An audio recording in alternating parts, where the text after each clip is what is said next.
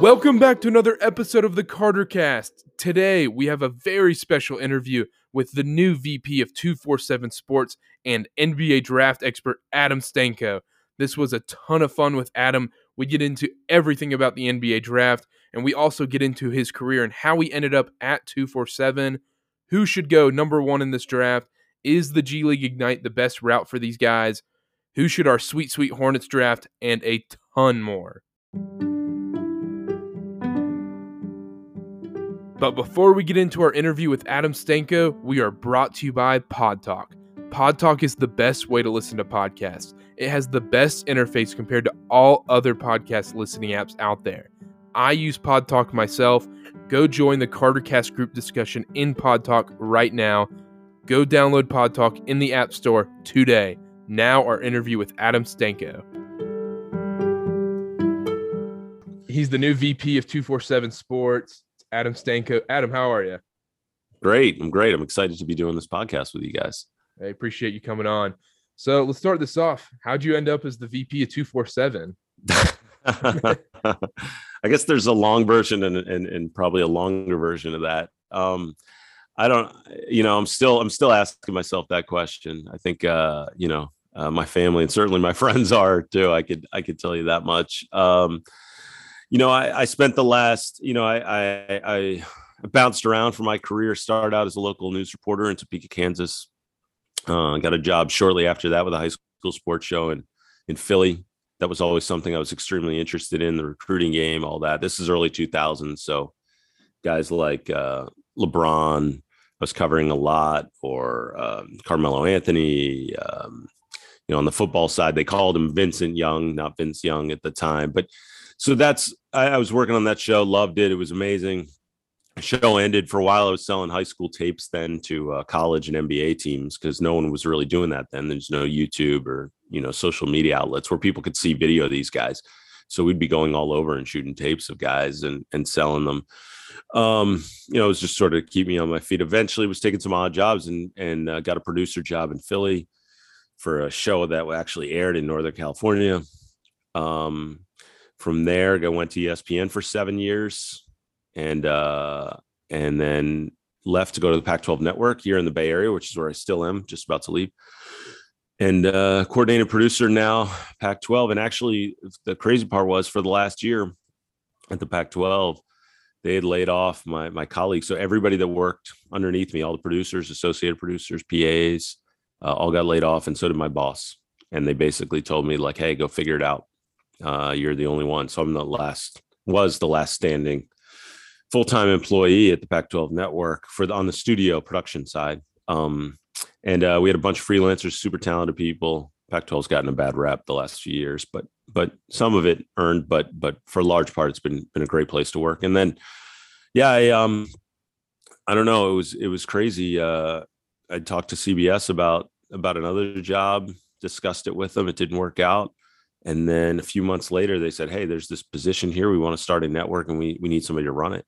Would you be interested? And that sort of started the ball rolling. I officially applied and then had 15 interviews, wow, which was crazy. I never dealt with anything like that. Crazy 3-week stretch, I can tell you that much, because I'm also very, very, just like the draft research and all that kind of stuff. If I'm focused on something and interested, and this doesn't apply to everything, if you go back and look at my high school grades, but when I do focus and get interested, I will do a deep dive and really try to dominate the process as much as I can. So I really did a lot of research on the people I'd be interviewing with and the company, and it's so nuanced and they do so much. And I was a fan from afar, just so the opportunity, I did not want to let it slip. I want to do everything I possibly could to, at my part of the process. And so I feel very lucky and fortunate that it worked out. And I still am kind of shocked that I'm in the position I'm in, but now the whole family's moving to Nashville. That's exciting. First of all, congratulations on the new position. But second of all, I wanted to ask, if you had to choose one or two people like throughout your entire career path that made a huge impact on you or helped you get where you are today, is there anybody that comes to the top of your head that you want to give a shout out to? Oh man. I really appreciate that you asking me that. It's funny because I think if anyone knows me and they heard you ask that question, they would just start laughing, because like even my goodbye letter for Pac-12, I ended up listing like 40 people. So I'm certainly not going to do that, because I always feel bad about not including people. And really so many people did play a part. But I will say, I mean, one person that I always think about on the career side, I was this guy by the name of Don Kimberly. He passed away a few years ago, but he was unbelievable. He was a producer on this high school sports show. And what was wild was, so I grew up outside of Philadelphia, Westchester, PA. And when I was in college in New York, Ithaca College in New York, I got this internship. There was this small, at the time, they don't have it really anymore, but there's a local cable news company. Now, like, they're all dominated by, everybody has Comcast or Dish or what have you.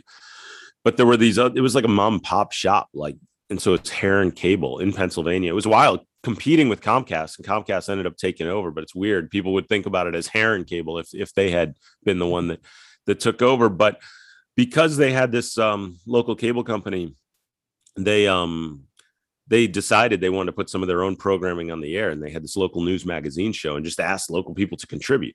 And like, they didn't know what they were doing. I mean, there was like some 22-year-old woman who sort of was running the thing and everything. And I walked in there one day and just asked if I could contribute. Yeah. And so I spent a summer with them putting together, stories, and they allowed me to just go out, learn. I spent a couple of years there actually doing it, a couple summers, but it was wild. It was the best experience ever. They just sort of let me go with a camera and a camera guy and an editor and just sort of learn the ropes. And I didn't know what I was doing. I was trying to have some fun, and I learned a lot along the way. But I don't know, this guy Don saw something in me, because he was working on this local high school sports show that we had in Philly, and he would take stories he was working on and he would put them on this local news magazine show also. And so he just loved the craft of it, loved to be involved. So we never even met or crossed paths, but I saw what he was doing. And at the time, like, the local athletes, I mean, like Kobe Bryant was huge. So he's putting a lot of Kobe stories on there and everything. It was really cool. So anyway, a lot of the footage you see now from Kobe's high school days, that's where it all came from, and everything was this high school sports show.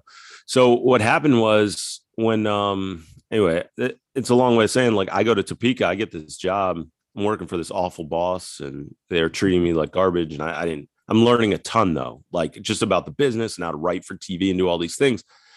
Really talented people in Topeka. It was amazing, but the boss that I had was terrible.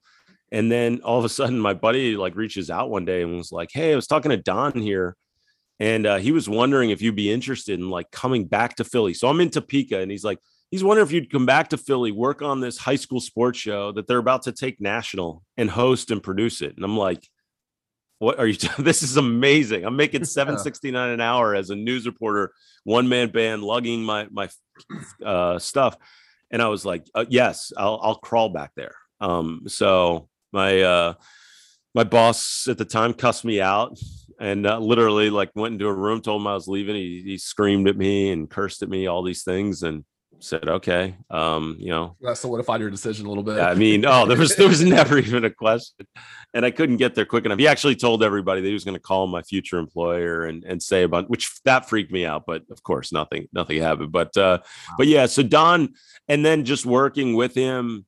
I mean, he was in his 60s and I was in my early 20s. He was just this great mentor, and for no reason, like he saw something in me. So that alone was amazing. But then just working alongside him, and just the kind of person he was and the character he had, and he always like was looking out for me. And I always thought that was just amazing to me, and meant so much. And man, there have been so many other people. But there, another guy who, I would also point out is a good friend of mine named Ron Burke, who, when I was in Philly working on a show producing there, he just taught me how to be a pro. He was an anchor for Comcast Sportsnet in Philly at the time, and was like a legendary anchor. And he'd done stuff in the Philly area, and he was, again, a bit older than me, but he just was such a pro, just excellent at what he did, and just how he approached the job, and just taught me like that. Hey, it's not, you don't come here to play around, like have fun. He always came with a smile. He had the best attitude no matter what the situation. And I sort of try to pattern that. But also he said, hey, if you treat it like it's a playground and just joke around, like not joke around, but if you don't take the craft seriously, then you're never going to do anything with it, and people aren't going to respect you. And I always appreciated that approach, and we became really close friends, and he was a great mentor. So yeah, and he's now doing news and sports in New Mexico. Just sort of wanted to change in his life, but he's been awesome. So I appreciate you asking that. And there've been so many others through the years I'd mentioned, of course, personally and all that kind of stuff. My dad's my idol, but my parents have been amazing, my wife, but I would say in general, like those two people professionally, I think have been huge. So thank you for asking that. Yeah, no problem. All right, let's start the NBA draft talk. There you go. Who's going 1, and do you believe they should go 1? Cade Cunningham's going first overall. And so I've said this, I wouldn't be shocked if Detroit decided to deal the pick, right? Mm-hmm. That could happen. Cade's going to go first just because his value. So you always look at the value at number 1 and how people are appreciated. And so again, if Detroit's in a position where they don't feel like Cade's the guy, maybe they are, I don't know that for sure, but the consensus is that Cade's the guy. And so because of that, like you could theoretically have a situation where we saw with Philly and Boston a few years ago where they trade down a couple picks if there's someone else that they absolutely love, or they feel like a few of the tier 1 guys, let's say, are on equal footing, then I could see that happening. Try to get some more assets for the number 1 pick. But you think about what Detroit has already with Saddiq Bey getting a chance to, play for, Team USA, just got the call of him. He's been unbelievable. Isaiah Stewart, like they already have this young core, Killian Hayes, that's in place. They're already drafting well. Troy Weaver's doing a nice job there. And of course, Grant too. They have young pieces and a lot of potential, and now having a lead guard. And I say this about Cade. The thing for me that puts him on another plane is I think he has this one rare trait that never gets discussed, and that's the idea that he controls the pace of the game. And I think that you just don't see that in prospects very often, and in just players in general. I mean, Chris Paul. When Chris Paul is in the game, you see the difference. The Suns, how they play. Harden's kind of like that. It's just the guys that obviously LeBron, but just guys that all of a sudden the game just slows down, and then they just decide the pace that they're going to play. And I think that ability to control the game and that poise, I don't want to say it's innate, but it's awfully tough to teach and coach. And it's not really even something you develop once you get to the league. Like you already sort of have it growing up. Mm-hmm. People talk about being a pure point guard or something, or a great shooter. Like even those things, I think on some level, like can be adjusted. But somebody who Luka is obviously a prime example of that. Guys that just sort of say, we're going to settle things down right now. I'm just going to control the pace. You just don't see that. And so that's why I put Cade on that top tier above all the other prospects in this draft. Mm-hmm. So speaking of the other prospects, about every mock draft I've seen or everybody I've talked to thinks Jalen Green's going right after that. Mm-hmm. What do you think the comparison between them is? Who do you think will have the better career, or who's the better pick in your opinion? Oh, I think I'm not as high on Jalen Green as others are. I mean, obviously he's, a prototype wing and really has a lot of ability to score at the next level. We know that he's proven himself. G League Ignite. I think there's a lot of reasons to be excited about Jalen Green for sure. I would call him, a fringe tier 1 prospect if it's me. And by tier 1, I refer to, and I've told Chad before this, he's the one that introduced me to this idea that like NBA teams have been doing for a long time, but instead of sort of saying like, who would you take, this guy or this guy? It's almost like we put them into tiers, and then you could start to get into the game of like who fits the mold better. But you talk about tier 1s, you're talking about multi-time all-star, potential Hall of Fame type guy, like franchise changing difference makers. And obviously Jalen Green, what he did at the high school level, and then of course going off to do what he did with the Ignite team, has been extremely impressive, and his athletic ability is great. You hear about the work ethic. I've talked to some people who sort of feel the same way I do, where they don't know that he's definitely a superstar. Like I have no questions about Cade Cunningham being a star at the next level. And, we could always be wrong.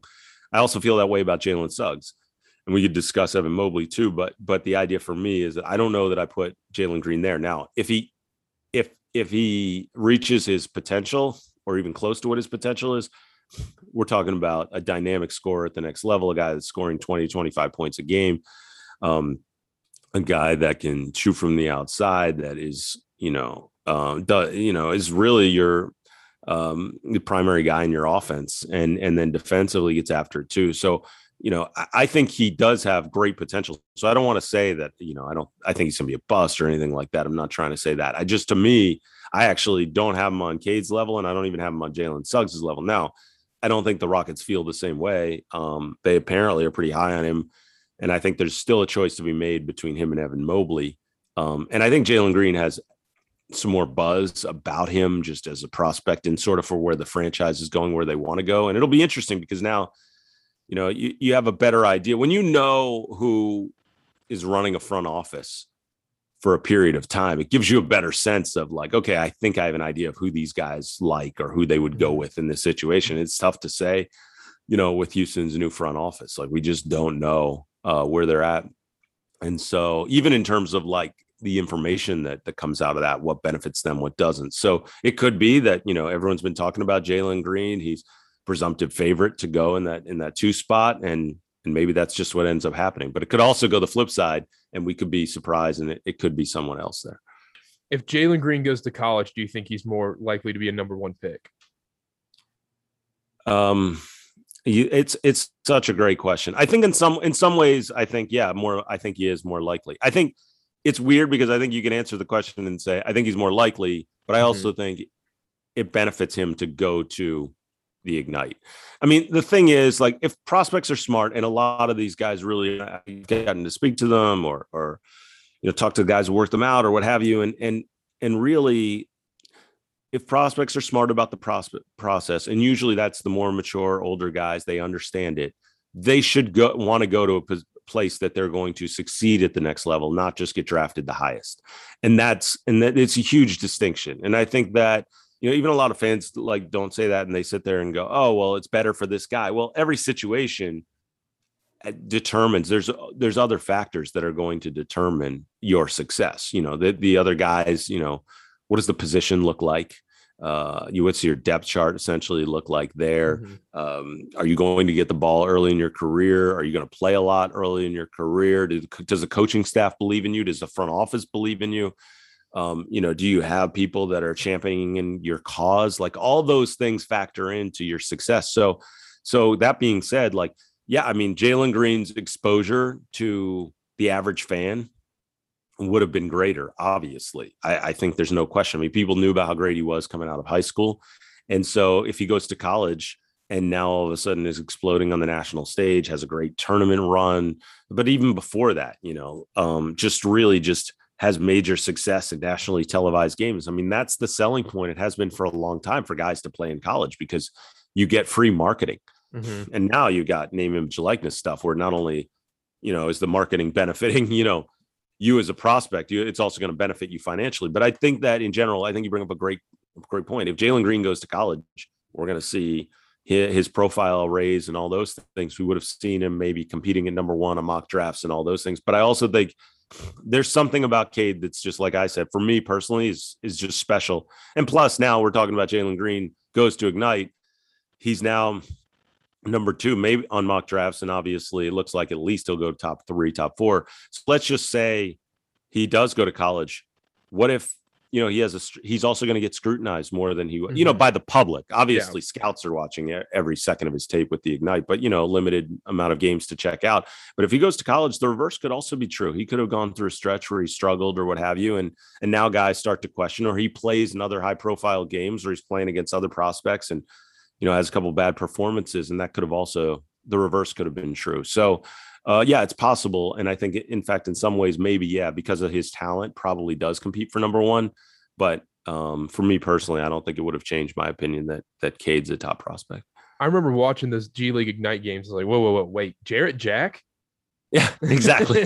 That's the first reaction you have, right? You're like, this guy's slick. But think about what that does for you, that you spend a year playing alongside a guy like Jarrett Jack and his experience and all the things he's going to teach you. So, the other thing, a lot of these guys too, I've talked about this a bit, but, I'm close friends. I'm lucky enough to become close friends with Don McClain, who, I mean, you guys may not even remember, but he played 10 years in the league, was most improved player his second year. Played with the Washington Bullets, played with the Sonics and Nuggets and Sixers. But Don's UCLA's all-time leading scorer, 2,608 points. He is Pac-12's all-time leading scorer. And he's now the top workout guy in the country. I mean, he doesn't do it as his full-time gig. He's an analyst with the Clippers and Pac-12 Network and such. But over the summer, as soon as the college season ends, CAA sends their prospects to him to improve their standing among teams when they go and get ready for team workouts, right? So that's Don's job. Hey, you got the next 6 weeks and work with these guys. And he's worked with everybody. And I've gone to the gym and seen all these guys. Donovan Mitchell, John Collins, D'Angelo Russell, Devin Booker, Karl Anthony Towns, like the list just goes on and on and on. And Don works these guys out, and it's incredible the development that the jump that they can make and the leap that they can make. But one thing that Don says all the time, we discuss it more, but the one thing that Don says all the time about these guys is he's a lot of times just getting them ready. Once they reach a certain point, he's getting them ready for summer league, because really guys get drafted and then it's like, the general public forgets about it. They don't even remember where a guy was drafted, who he was drafted to. Now it's about, okay, what kind of impact can you make and how quickly can you make it? Because that's going to determine the fate of your career. And especially for these kids who, for the most part, all the one and dones are 19 years old. So, for these guys, it's so important to make an impact. And then the clock's ticking. You got 3 years for the team to figure out if they're going to keep you around. And if you don't make an impact early on, at 19 years old, it's tough, to start making an impact, which would have been your sophomore, junior, senior year in college.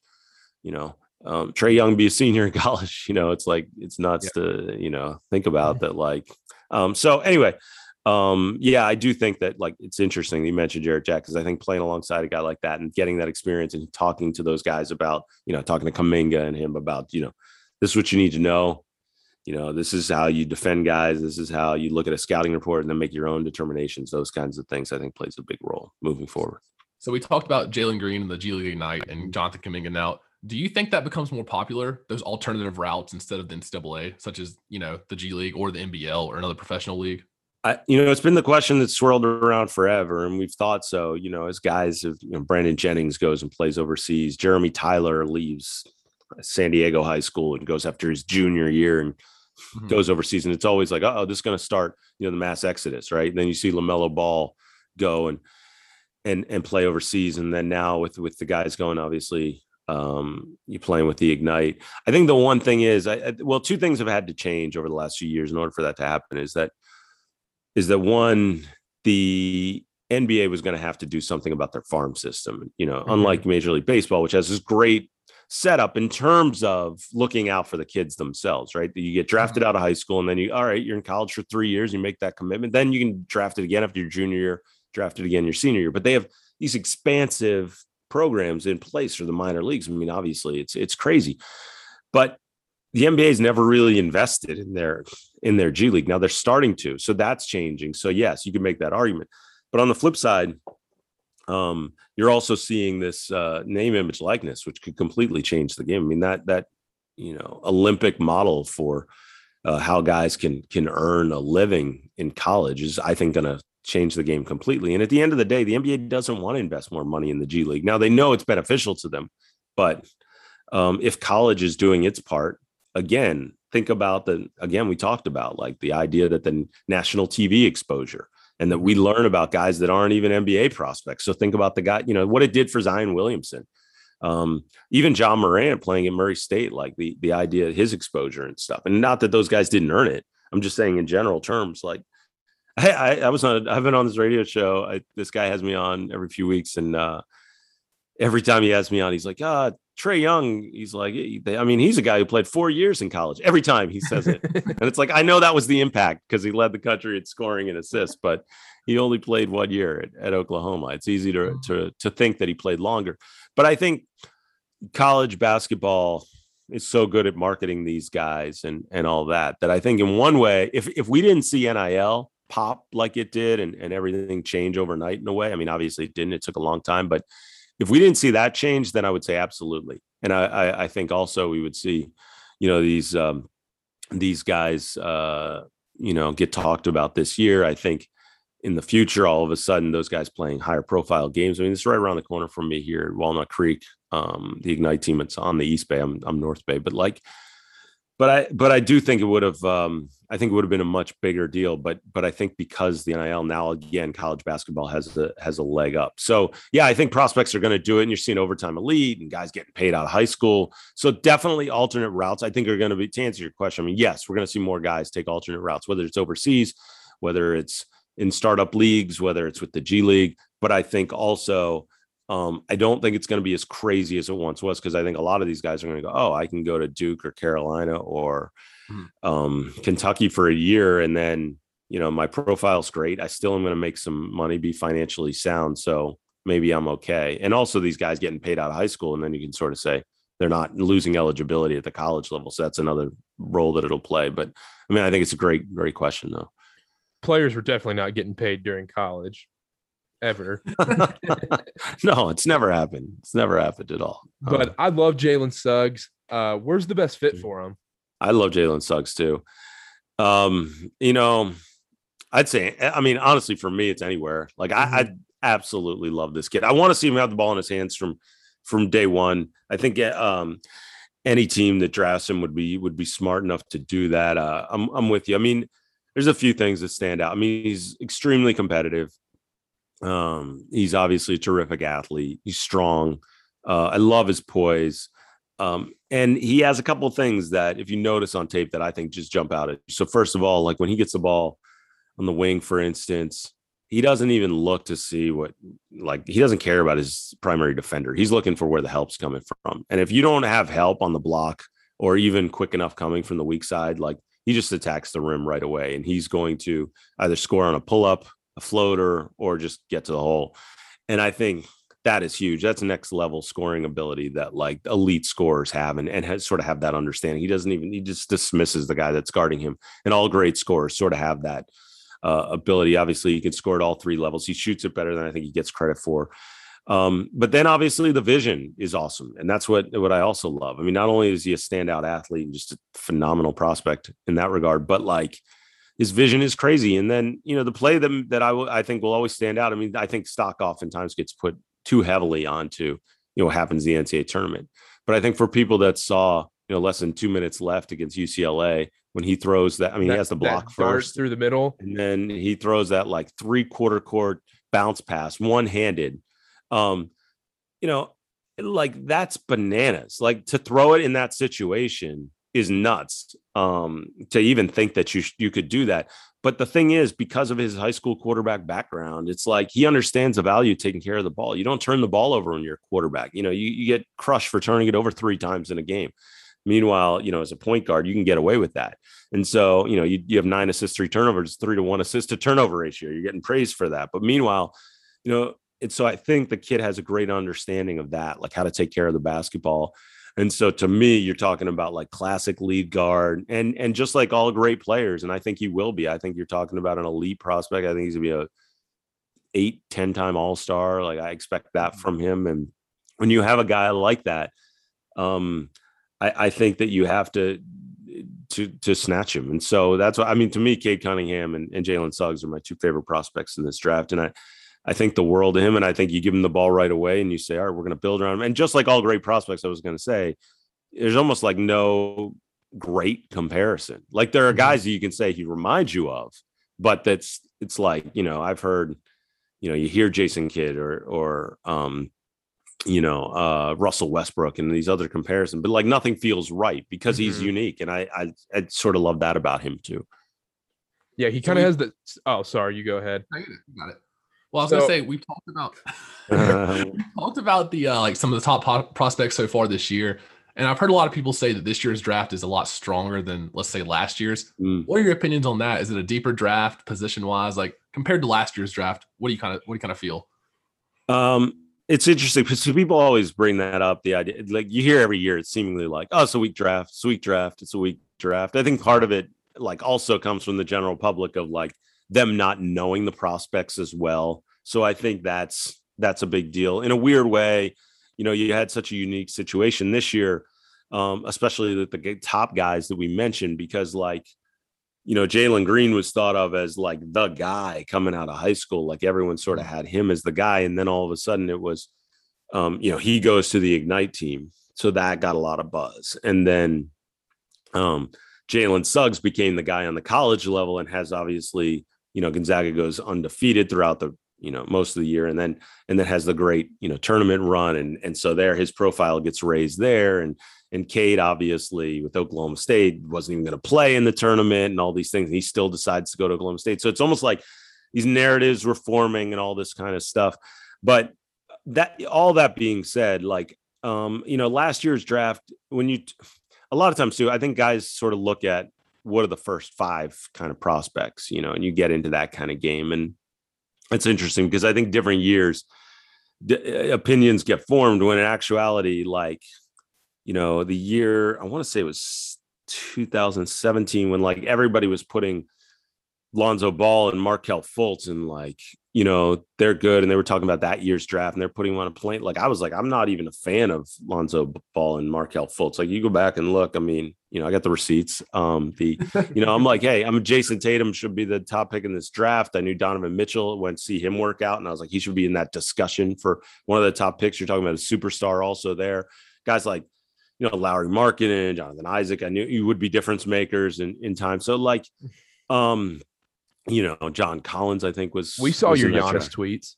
There you go. Giannis. Exactly. Yeah, of course. I mean, sometimes you have to listen. I think it's huge to take a stand and go against what the general public thinks a lot of times. But the point that I'm getting at is not to, as I've been criticized for, pat myself on the back. But the point is ultimately that with a lot of these, this time, the consensus sort of forms. I'm glad you guys asked the question because the consensus sort of forms and people will just look at the top few picks and go like, I know those names. So it's a strong draft or it's a weak draft. Whereas I look at it like, all right, first of all, how many tier 1 guys do you have? Last year, I didn't know if we'd be looking at them. And like my favorite player in last year's draft was Saddiq Bey. And I thought LaMelo would be really good. I didn't know he'd be allowed to do what he was able to do. Obviously, LaMelo, not only a tier 1 guy, but you're talking about generational now. Like what his ceiling could be is just bananas. And I'd heard that coming out and I didn't know if I believed it. And that was my assessment. And now it's like, okay, I see it now. Like, and everyone I was talking to told me the same thing. Don actually worked out LaMelo the year before. When he was still in high school, he came over and had worked out some, and he was like beating KZ Okpala, who ended up, being was supposed to be a first round pick, ended up falling to the second round. He's with the Miami Heat, but like he was a stud at Stanford. His potential was great. And like, he's taking it to KZ, like just in limited time, like just playing against each other. So I knew the LaMelo potential was there for, guys like Don. And then this guy that I know, Matt Walsh, who was a star at Florida. Matt now owns the Breakers. He's part owner of the NC Breakers. Exactly. Yeah. Good knowledge there. So Matt's a friend of mine. And so Matt had told me, I talked to Matt about LaMelo and he's like, dude, he's a real deal. Like he is legit.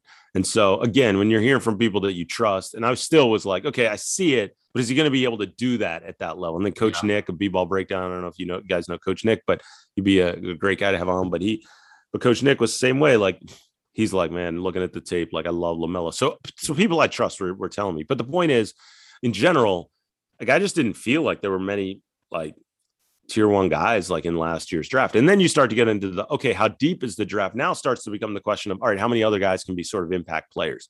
Mm-hmm. There are other guys you can like or whatever, but that was the thing. This year's draft, it's like, wow. First of all, I think there's a few guys that tier 1 you're talking about that could really be multiple time all-stars that like stand out right away. And then beyond that, you start to get into other names where you're like, well, if things break right for these guys, they're also going to be great at the next level. And so, I got a chance to see Keon Johnson and Davion Mitchell work out when I went to the workouts that Don had this year. I love Scotty Barnes, obviously. I mean, you mentioned Kuminga, which, jury's out. Some people feel like the guy never passes and other people feel like it doesn't matter. He's an elite scorer. I mean, you just go down the list and then other guys, even like Zaire Williams, who didn't have the freshman year, I think a lot of people expected, but what kind of potential he has, also seeing what he did out of high school. So I think you go across the board and say like, man, this draft could be really surprising. And not to mention like some of the standout college guys that Dosunmu and guys like that Jeremiah Robinson Earl that like really could end up being outstanding players at the next level that you could get later in this draft. So I love this draft. Certain years I like it when other people don't. And I fall in love with a lot of the kids anyway. But I would say that for this year's draft, I think a lot of guys at the top, and then a lot of depth in terms of, when you go second tier and guys that could really benefit teams down the road. So we're massive Hornets fans. Who do you see our sweet, sweet Hornets drafting? And so we have to agree that they're sweet, sweet Hornets. Yes. Well, they didn't screw up LaMelo. We thought they were going to screw up that pick and not take him. Well, who do you guys want them to take? Let's start there. Has Frank Kaminsky had a kid yet? Is there another Zeller? No, Vonleh, are you there? No, I like Corey Kispert and Kai Jones for us. Mm-hmm. I've heard I would love Kai Jones, and I wouldn't mind Corey Kispert either, but I've seen a lot of mock drafts saying Franz Wagner, and I don't know if I'm sold on that or not. That scares me. Scares me. I'm not. Listen, I think Franz Wagner down the road could be like a serviceable player. I don't get the hype for him. I don't understand. I mean, I've heard different things. People, why they love him. Like, I get, like, he moves well and all that kind of stuff, but you see guys like that quite a bit. We've been down this road as a Hornets fan. No doubt. I mean, and listen, exactly. And he feels like a Hornets draft pick, doesn't he? I mean, kind of like, no offense to you guys. I'm saying, like, hopefully we're seeing no, we know regime change here, but no, I mean, to me, it's about, like, who goes in that territory. So I sort of look and say, yeah, obviously Kai Jones, if he's there, could be awesome for you guys and an exciting pick for sure. And no question about it. And, like, instantly you start saying, like, who could play with LaMelo and stuff. I mean, Davion Mitchell, who I've already said, I said on Chad Ford's podcast, and it picked up steam because I don't think people had heard it as much before, is that the Warriors love him. So that's a big deal right now. And I know that the Warriors absolutely love Davion Mitchell. And so I'd be surprised if he even slips past 7 for the Warriors. And maybe there's a disagreement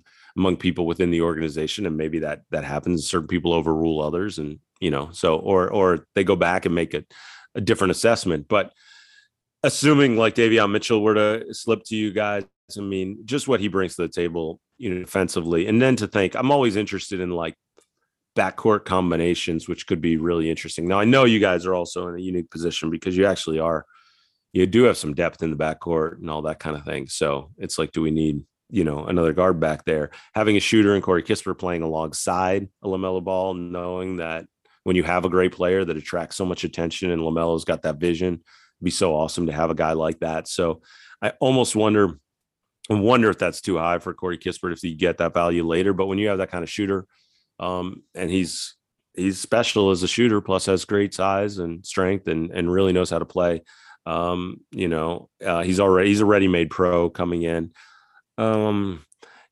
If Keon Johnson were to slip, another guy that defensively is going to get after it right away, I'd be excited about. I mean, there's a handful of guys, even the thought of Zaire Williams, like, with him hitting his peak, if that was a pick, I'd be excited for you guys. So basically what I'm saying, I think, is anybody but Franz Wagner. I'm excited about if I'm a Hornets fan.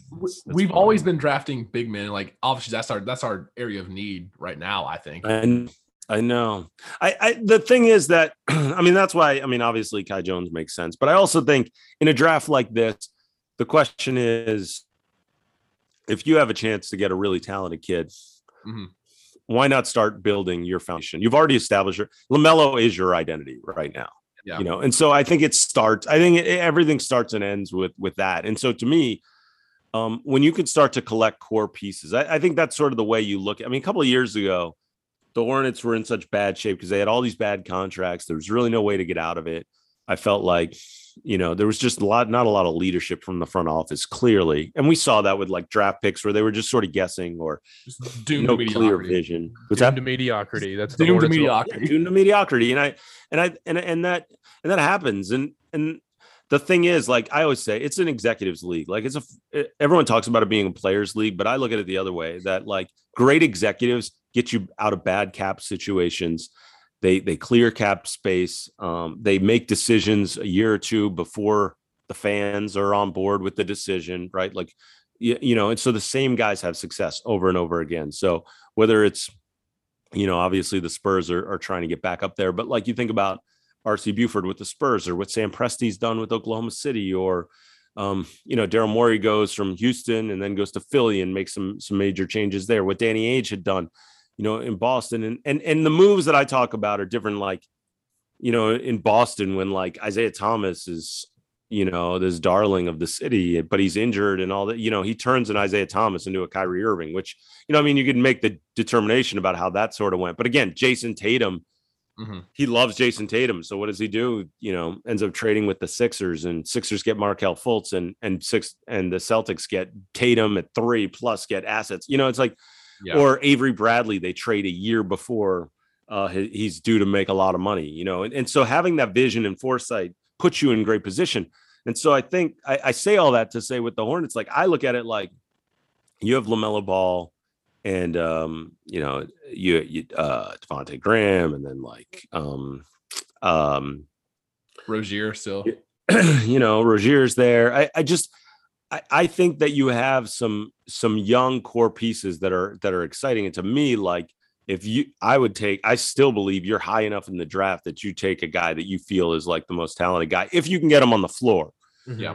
And then it's not just a question of figuring out for now. I'm looking at next year, 2 years from now, with like, what am I building long-term around LaMelo? Like I'm not winning a championship next year. So it's like, I don't feel necessarily have to draft for need. I know it's offensive to both of you guys, and I'm sorry for that. But that's playoffs like this where everyone gets hurt. Well, yeah, exactly. It was, Suns and the Bucks. I mean, that's how I sort of approach it. If I'm in the front office, my approach is I'm taking the kid that's the best player that I can get on the floor, not necessarily best player that's also positional need, which I think is a different way to also look at it. And I think you're high enough in a draft like this where you can still get that. So yes, obviously Kispert would be great, and Kai Jones maybe fits the best for you, but I'd want to see, all right, does that make the most sense long term? I mean, if I get one of those other guys we're discussing that sort of slips, does it make sense though if I could have a guy like what I think Keon Johnson could be in 2 years? Because I think about what he could be alongside LaMelo, and then you start to think of the other pieces that are there. You have some exciting pieces in Charlotte. It's just, I don't know that those pieces all fit. So moves have to be made anyway. And so I look at it like, wait, I don't know, this is the team in 5 years. Who are they going to be the best guys alongside LaMelo in 5 years? That's how I'd sort of look at it. Who's your biggest sleeper? I mean, everybody's talking about, Bones Highland right now. I got to give my guy Combo, does a podcast, Combo's Court. He'd been hyping up Bones forever. So he'd been talking about him, and everybody you talk to about the draft for the last like few months, he's like, what do you think of Bones Highland? And everybody's like, I don't know. I mean, it could be a good second round pick if he's in this year's draft, maybe makes sense. And now all of a sudden we see what happens at, the combine. That kid's got tons of buzz, and now we're seeing him just move up. So that's been, huge. If you call, I don't know that I again, call Zaire Williams a sleeper, especially because of the attention that he's had. I would say, two guys that I think, well, I'll give you a few. So let's say Sharif Cooper from Auburn. Okay. Extremely productive. Obviously didn't get a chance to start the year. And I love his handle, love his work ethic. I think he's just going to make teams better. He could be a kid that gets an opportunity and really explodes. So if you're talking about a guy like that who'd been talking about like first round love for a while, obviously he's undersized. Obviously there's question marks there, but you see some of the success for guards that dominate. I mean, you look around the league, one of the things I've looked at is like, for the lead guards, did they have a chance at the college level to really have the ball in their hands and really just go out and do everything and dominate? So, and look, no matter where you play, it's something about like reading a defense and also working through double teams. And when you get the attention of every other team's best defensive effort, think about the guys in the league. Steph Curry did it at Davidson. Dame Lillard, obviously, Weber State. You have, why am I drawing a blank on some others who have had major success, but Trae Young, great example, again. So you look at Sharif, and again, not saying that guys have to come from mid majors, but and even CJ McCollum playing. Whoa. We don't talk about CJ McCollum on this podcast. I love CJ McCollum Lehigh. Oh, I was at that Lehigh game as a Duke fan. That was brutal. Yeah. No offense. And listen, am I allowed to talk about Eric Maynor? Is that possible either? I'm just asking. Listen. There are a lot of I want to come to Cameron. I want to catch a game. I love Duke too. I quietly love Duke too. So I have to say, I will say this, that, but that's the thing with Sharif Cooper. I would say that I would point out, Isaiah Jackson, if he can figure it out athletically, is a freak show. So he could be a guy that down the road could be one of those guys that blows people away. And then let me give you one, and let me just throw out here for fun. I don't know. Let's see. Matt Hurt. No. I do not. You know who's a guy I like is and it'll be interesting to see where he goes. But Charles Bassey from Western Kentucky would be another interesting name. I mean, his game doesn't really fit the modern NBA, so there's that. But I think he could be one of those guys that really impresses. He's got good hands. He knows how to seal his man. He rebounds well. There's a lot about Charles Bassey. He's dealt with some injury issues and stuff. I'm rooting for him to make it as a guy that at that level of prospect goes to Western Kentucky. I root for kids like that. So, and he's had a difficult journey there. So he'd be another guy that I'd put on that category. Well, so we mentioned Jalen Green and Kuminga from the G League Ignite. I've seen a lot of high school highlights of Isaiah Todd, and I watched him play a little bit. He's like fringe first round from what I've seen. What do you think about Isaiah Todd? Do you think he's going to pan out to be a good player? I don't know. I'm not huge on Isaiah Todd. I know a lot of people like him. The thing is, like, I think this experience, serves him well. He's got the long wingspan. He's got the length. I don't know that there's anything that I love that he particularly does. Great. I know that he could potentially be a guy that has length and could shoot it from the outside, and so you say, all right, maybe that's what he is at the next level. I don't know that we see that. So we might see him as a specialist and he sticks on a roster. So he could be a good rotational guy in that role that comes in. I mean, you think about like the impact Bobby Portis is having in these playoffs, for instance, not making that same comparison, but just saying that, like, I mean, I guess I am, but I think the point isn't that he's Bobby Portis. The point is that that's the kind of role that maybe he could play at the next level. Mm-hmm. Well, we did want to ask, obviously, like we said, Carolina and Duke fans. So there's a couple names we wanted to ask you about. The first one I want to say is Day'Ron Sharpe, because I've seen him fringe first round. I'd love for him to go first round, late first round. So I was wondering what you think about him. Day'Ron Sharpe actually was working out the same workout that that I was at down in Southern California with. He's been working out with those other guys, that crew that I was mentioning. So Keon Johnson, Davion Mitchell. When I went down, he was not working out with them when I went down there, but has shed weight. So that was a big deal for him. I think has some potential at the next level, and they're excited about him. About what he could become, and his work ethic has been great thus far. And so, again, the league is sort of in a different place now, than it was in the past. So you have to sort of gauge that, but his ability to step outside, that thing in workouts, that he's shown his ability that as an outside shooter. And if that comes along, then could be a guy that makes a difference on the next level. Again, it's weird because you get into a lot of these guys where situationally, if they're in the right spot, could be huge. And the other thing is, and I've explained this to people, and actually Chad Ford and I talked about this on his podcast, that you have superstars, but if a guy's not a superstar on your team, what role does he play as a specialist? In college, you can do multiple things and be rewarded as such. Oh, this guy's good at a lot of different things, or he's a pretty good scorer, but he's also good, at other things. And they need that at the college level. And you sort of fit into a system, whether it's defensively, offensively, what have you.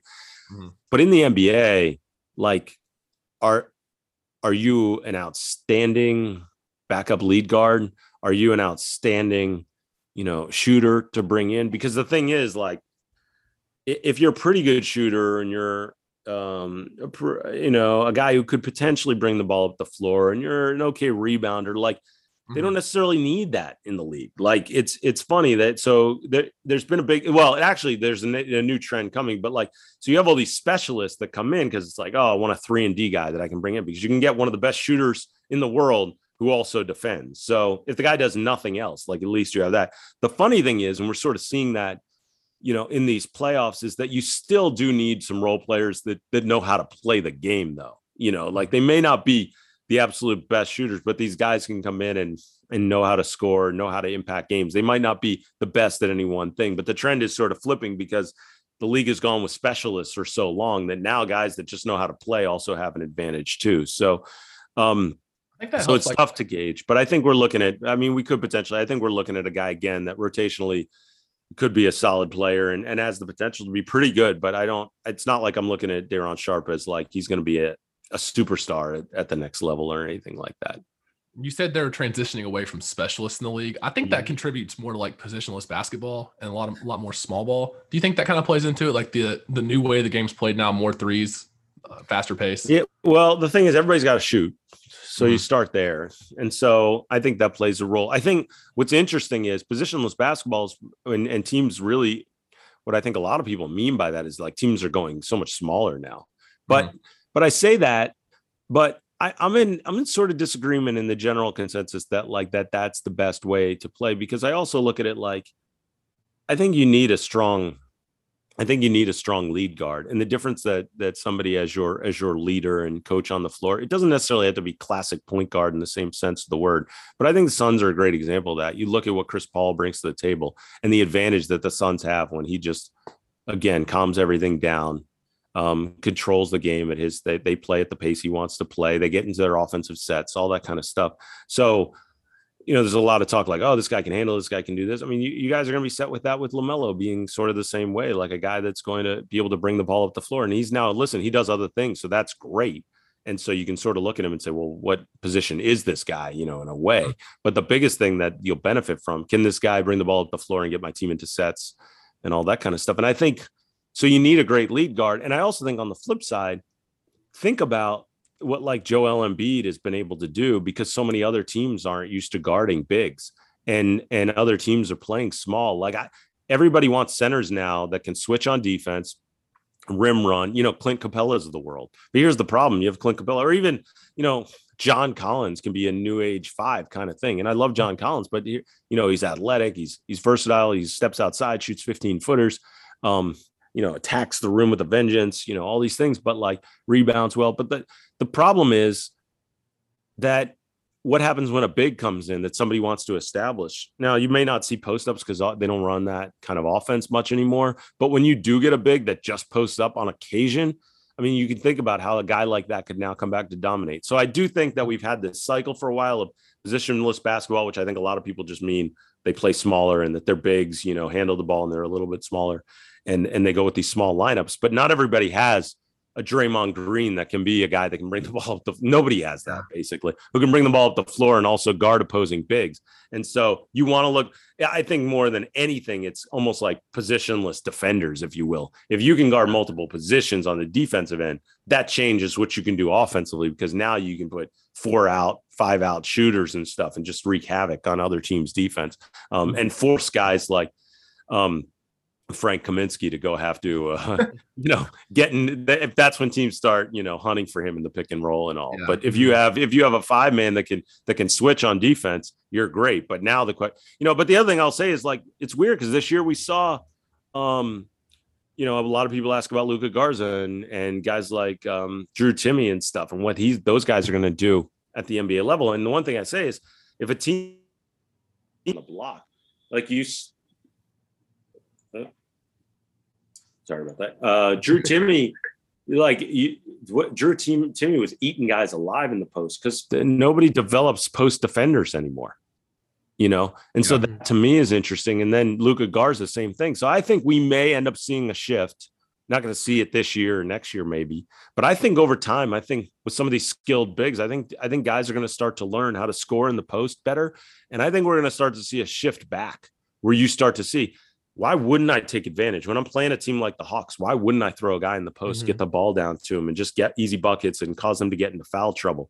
You know, I mean, even Giannis in a way, I almost think of as like the best center in the league. I mean, look at what Giannis is doing when he's getting into the paint. Like that's when he's causing his damage and stuff. And so really, yeah, maybe he does it from the perimeter sometimes and when he's going downhill, but when Giannis can get himself, and you even look in this finals, like a lot of it is Giannis isn't going ISO because that's when they can bring the help. He gives the ball up. Now he gets it back when he's almost in the post. Like he's acting almost as a center in these games. So, yeah. So I think in a way we may start to see some of that where these bigs now take on an expanded role and maybe it shifts back to how it was, years ago. Never the same with that slow down offense and just, this prodding thing. I mean, obviously you're going to see a lot still switching defensively, pick and roll game. You need to be able to rim run and all that. But I also think we're going to see more post ups or at least reposts, if you will, in the mid post. I think you're going to see more of that in the league. So you mentioned guys getting attacked on pick and rolls. I think the worst person to defend a pick and roll in this draft is Matt Hurt. So do you like any Duke guys? No, I mean, listen, Matt Hurt obviously as a specialist, you have a guy with that kind of length who could shoot it. I think there is going to be room for guys like the NBA is always going to love a guy like that and likely find a way to get him in. I mean, the Jalen Johnson thing is interesting because I will say, talking to people who know people inside the program say that, and I've tried to make this stance from what I understand. Like he really was, from the people that I've talked to, like he really was struggling emotionally.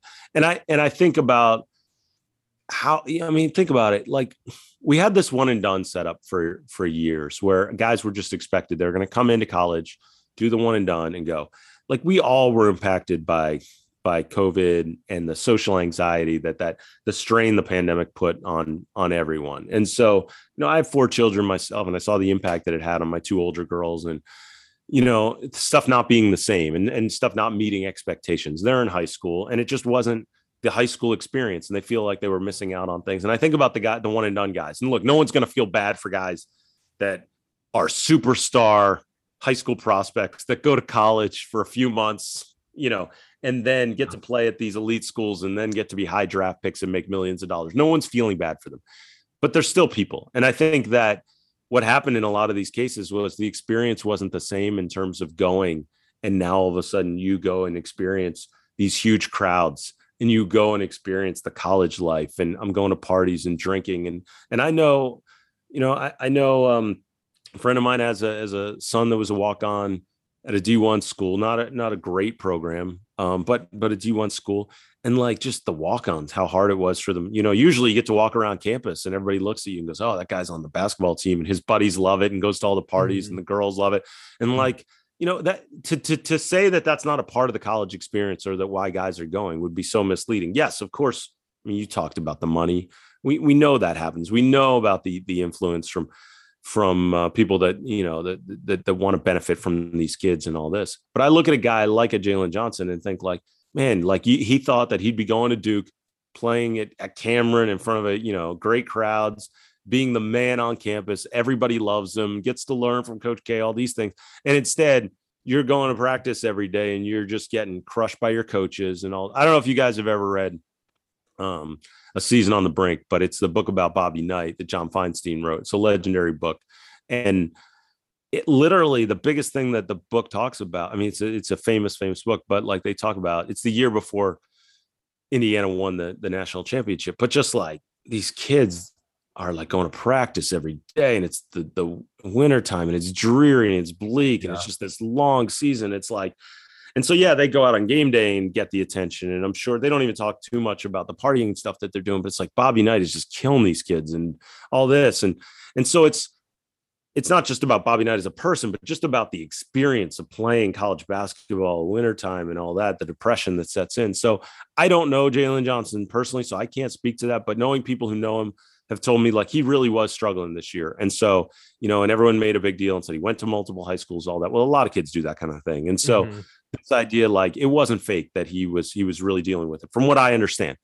And so I would just say, like, I'm rooting for the kid to be all right. And then second of all, obviously you want to see him have a good career, and not flame out. And hopefully he gets the help he needs emotionally. But I've seen the toll it takes on so many young people. And then you take away the college experience.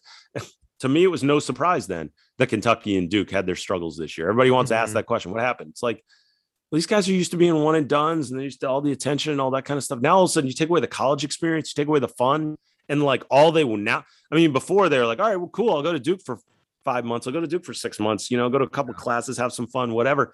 And it's like, you take that away from them, and it's like, why do I care? And so when the apathy starts to set in, and you could say that's a character issue for the kid, or you could blame the coaching staff, but I don't think anyone was ready to deal with what we all had to deal with this year. No, and especially when Duke struggles like that, you're playing in an empty Cameron. The first game you watched in Cameron, it was so weird, like how loud the rim was. It was really odd. And when you're at a program like Duke getting so highly scrutinized, having that awful record we had this year, it was a bad mix. And I'm not saying it's all Jalen Johnson's fault. I mean, I just don't like him as a prospect that much. It's the shooting that bothers me. Yeah. I mean, listen, there's of course questions about it. One thing I will say is that it's so interesting because people ask all the time, like, I don't understand why this kid wasn't drafted higher than that. Well, and I said, first thing you have to look at is that NBA teams most importantly care about the number one statistic metric, very measurable, is age. That's the number one thing. If you tell a kid, like, if you say, oh, this kid's 6'9" with a 7-foot wingspan,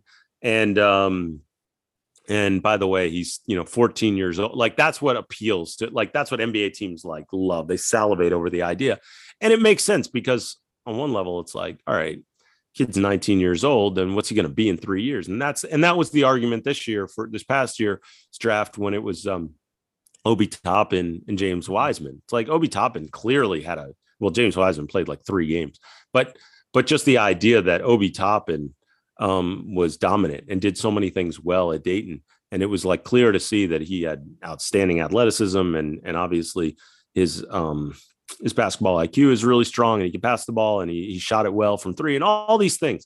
But at the same time, Obi Toppin's 22 and James Wiseman's 19. So you say, all right, you're not just comparing the two now, you're saying, what will James Wiseman be in 3 years? And so I say a lot of times these NBA guys, like, they care about what's a player's ceiling.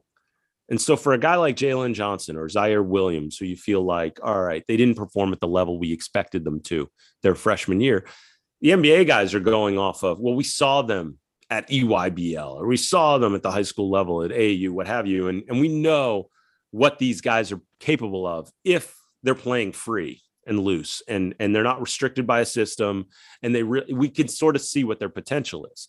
Again, against other elite prospects, plus through USA Basketball, which has been huge and where a lot of these guys get to know these guys.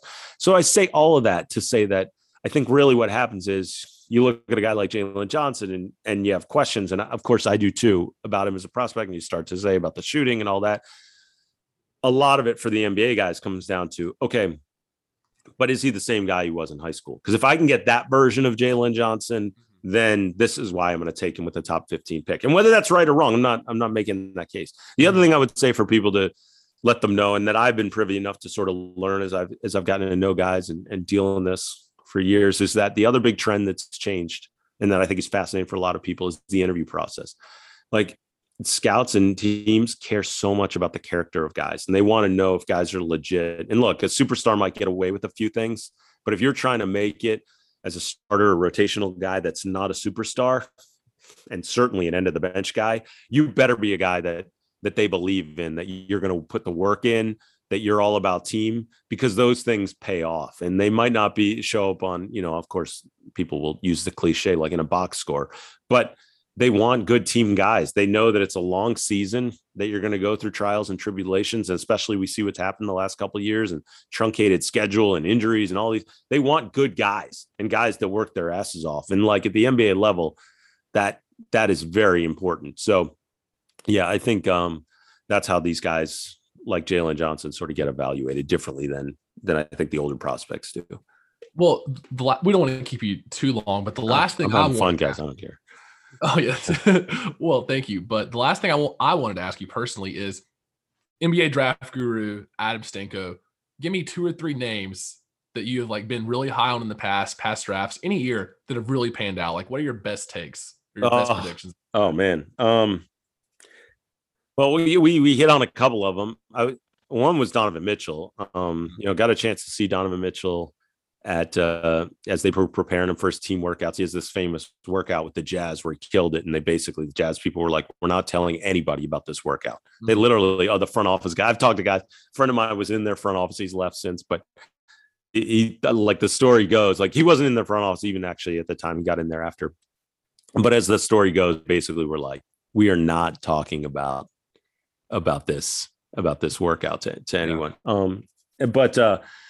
But no, I saw him and I just knew in his workouts, his ability to shoot the basketball, his work ethic. But the one thing I point out to people that's just wild was like, he had this charisma that we're all seeing now. These leadership qualities that like you didn't really see at Louisville. They didn't have the chance to show that. I mean, he was playing with other talented guys and obviously playing for Patino and all this stuff. But I think more than all that, he had been a baseball player for a long time in the early part of his career and all.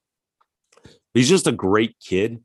And there was something about being in those workouts about how hard he worked and about like how the other guys gravitated towards him. Because a lot of times they're in workouts, it's 4, 5, 6, 7, 8, 9 guys.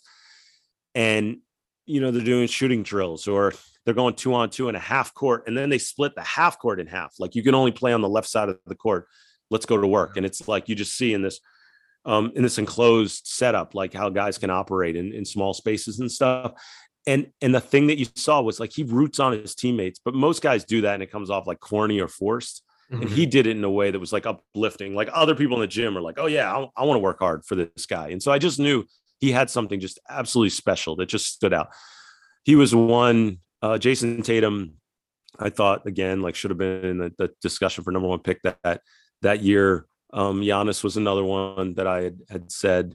I mean, I have misses too. I don't like to talk about. Yeah, what's your biggest miss? Oof. Big Anthony Bennett guy? I thought, what's that? No, I wasn't a huge Anthony Bennett guy. I was, I was a big, I thought Jimmer Fredette would be much better than he was. Don't hurt me like that. I'm a huge BYU fan.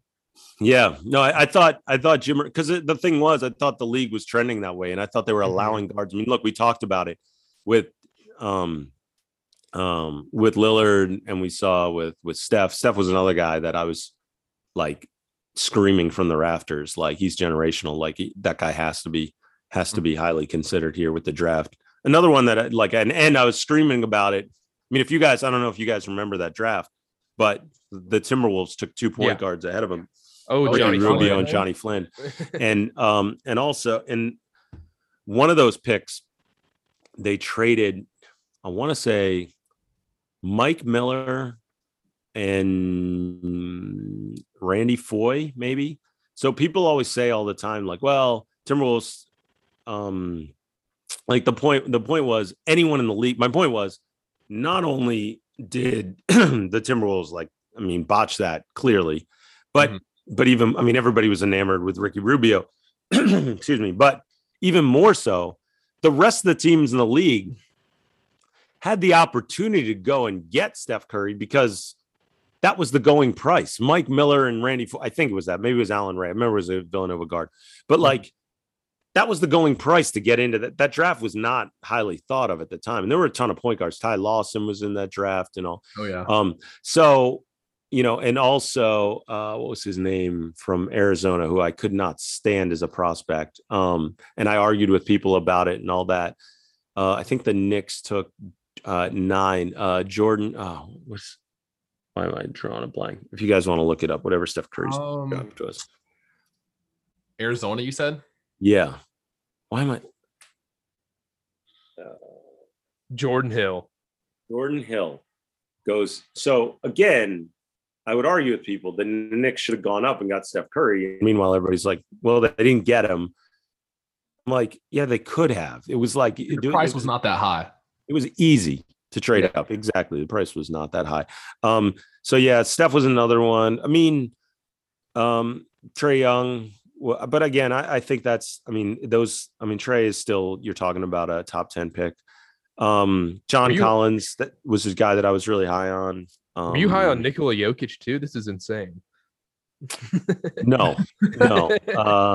No, I did not have Nikola Jokic. I didn't even, it's sort of like, okay, if he pans out, he pans out. I could never in a million years have seen what Joker was going to be. But, for me, it's interesting because a lot of it is situational though. Like how would you guys rate Devontae Graham as a prospect, right? Like think about things in that regard. Like, obviously had his struggles this year, but you think about like last year and stuff, what he was doing. And I saw Devontae Graham again. He was working at Don's workouts, and Devontae, I got the chance to watch him and Grayson Allen work out for hours together against each other. And I'm thinking this is crazy. Like, two of the best players in college basketball. And here they are getting a chance to work out in this little gym. And it was kind of funny to see it.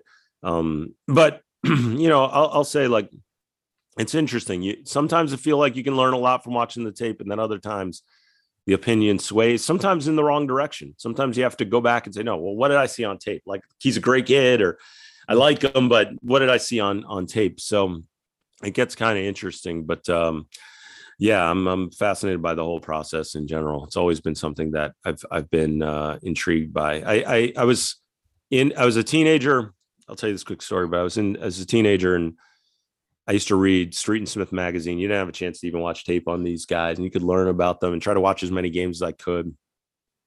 And so I'm back in high school. So we're talking like, early 90s, right? And Timberwolves were bad every year. I mean, even beyond what Hornets had been, last year. We're talking just terrible franchise.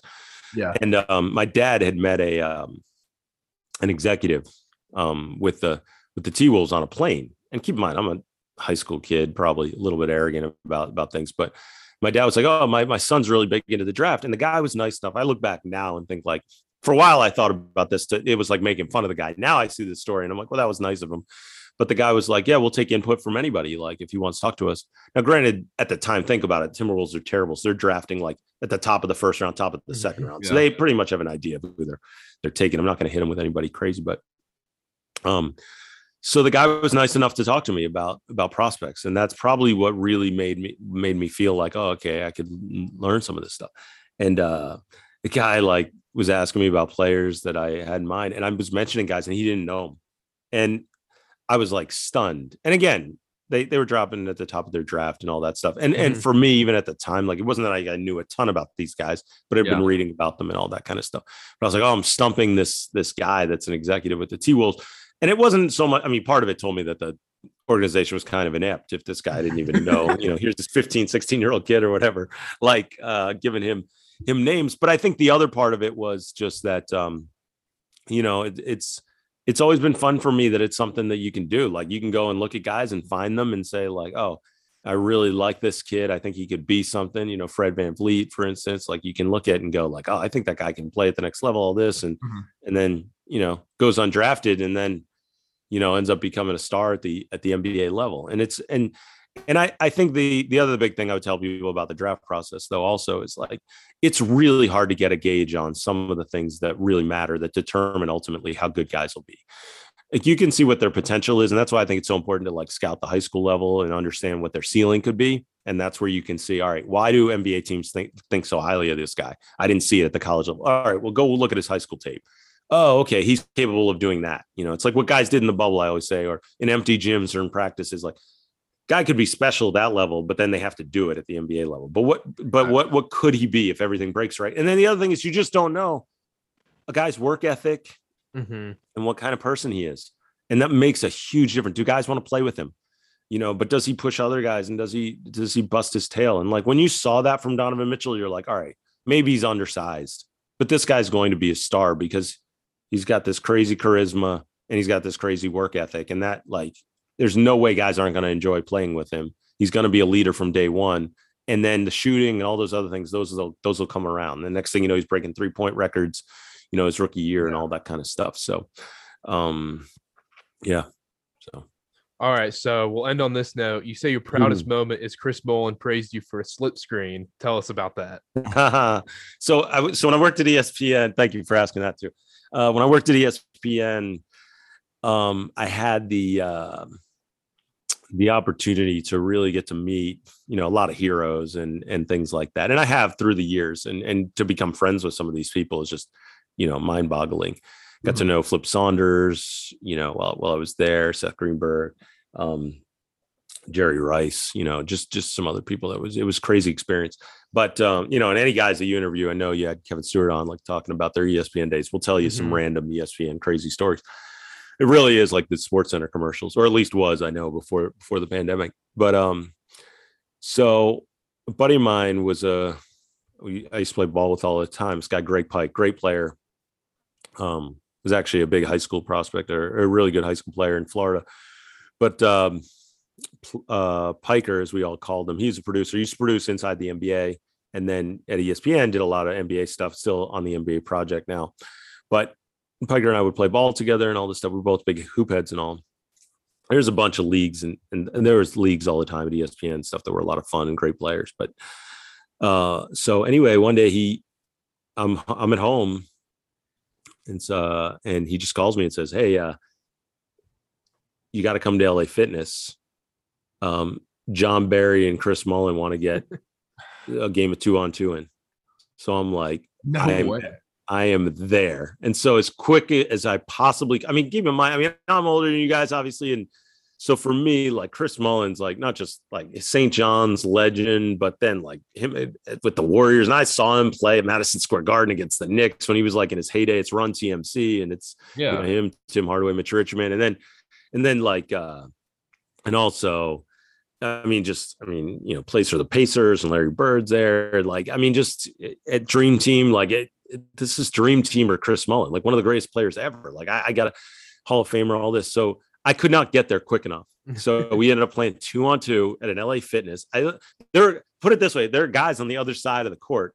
I don't think they even realized that like who it was. They just saw like 4 older guys playing ball and stuff, just playing. Although they definitely recognized real quick when they saw that John Barry and Chris Mullin did not miss. And like I said, my buddy Piker's a really good player too. He's like a mini Mullin, actually. He's a lefty. He's about 6'1", just shoots it like slow moving, but gets to his spots and like does not miss as a lefty, and really good passer. So yeah, so we were playing the game, and I was playing with Chris Mullin, and I go to set a screen on John Barry, and then I just slipped it instead of holding the screen still. And then Chris Mullin throws me one of his like legendary, passes, and I finish, and he's like, "Oh, look at this, slips the screen. This kid knows how to play." And I was like, okay, like you could have just killed me then. Cause I was like, there's nothing better in my entire life. Like it's better than the day I got married or had kids, I'm like, no, just play it. I'm playing. But no, it was an amazing experience. So yeah, I felt very lucky to get the chance to play with him. So, and by the way, I got to know Jay Williams through my time. You're a Duke fan. Mm-hmm. And so, Jay's a friend of mine now. Like even that experience like was crazy. Like watching Jay as somebody like I admired and was a fan of, and then getting to know Jay, who's a really, really good guy. And then even, I had a chance to play with Jay one time, maybe a couple of times, but one time for sure. I stole the ball from him. And now granted, he's, hobbled and still dealing. Still in unbelievable shape though. I stole the ball, gave him a hard time, all that kind of stuff. Oh yeah, you have to. How would you describe your pickup game?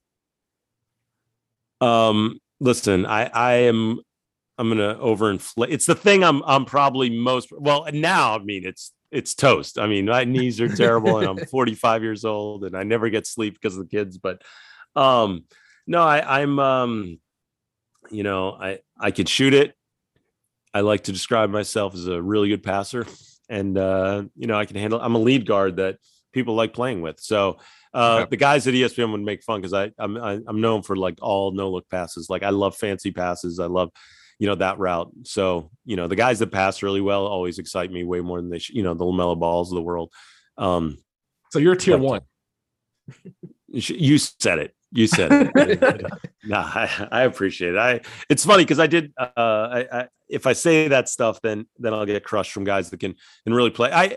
It's the thing that I love most. Like honestly, if you told me anything career wise, whatever, if I I give it all up tomorrow to get, just a chance to play tomorrow, like at Cameron, like in a Duke Virginia game or something. Like I would give it all. Like there's nothing in the world I love more than, everybody knows I'm married to basketball. It's my first love. And I absolutely love it. And I worked really hard at it when I was younger, all that, but I care about it. So the guys that work their asses off, and the guys that are passionate, I think that stands out. I also think those become the best players. So so that's how I'd probably describe my pickup game, is that I was pretty good. I guess I was okay. I was okay. Let's call it that.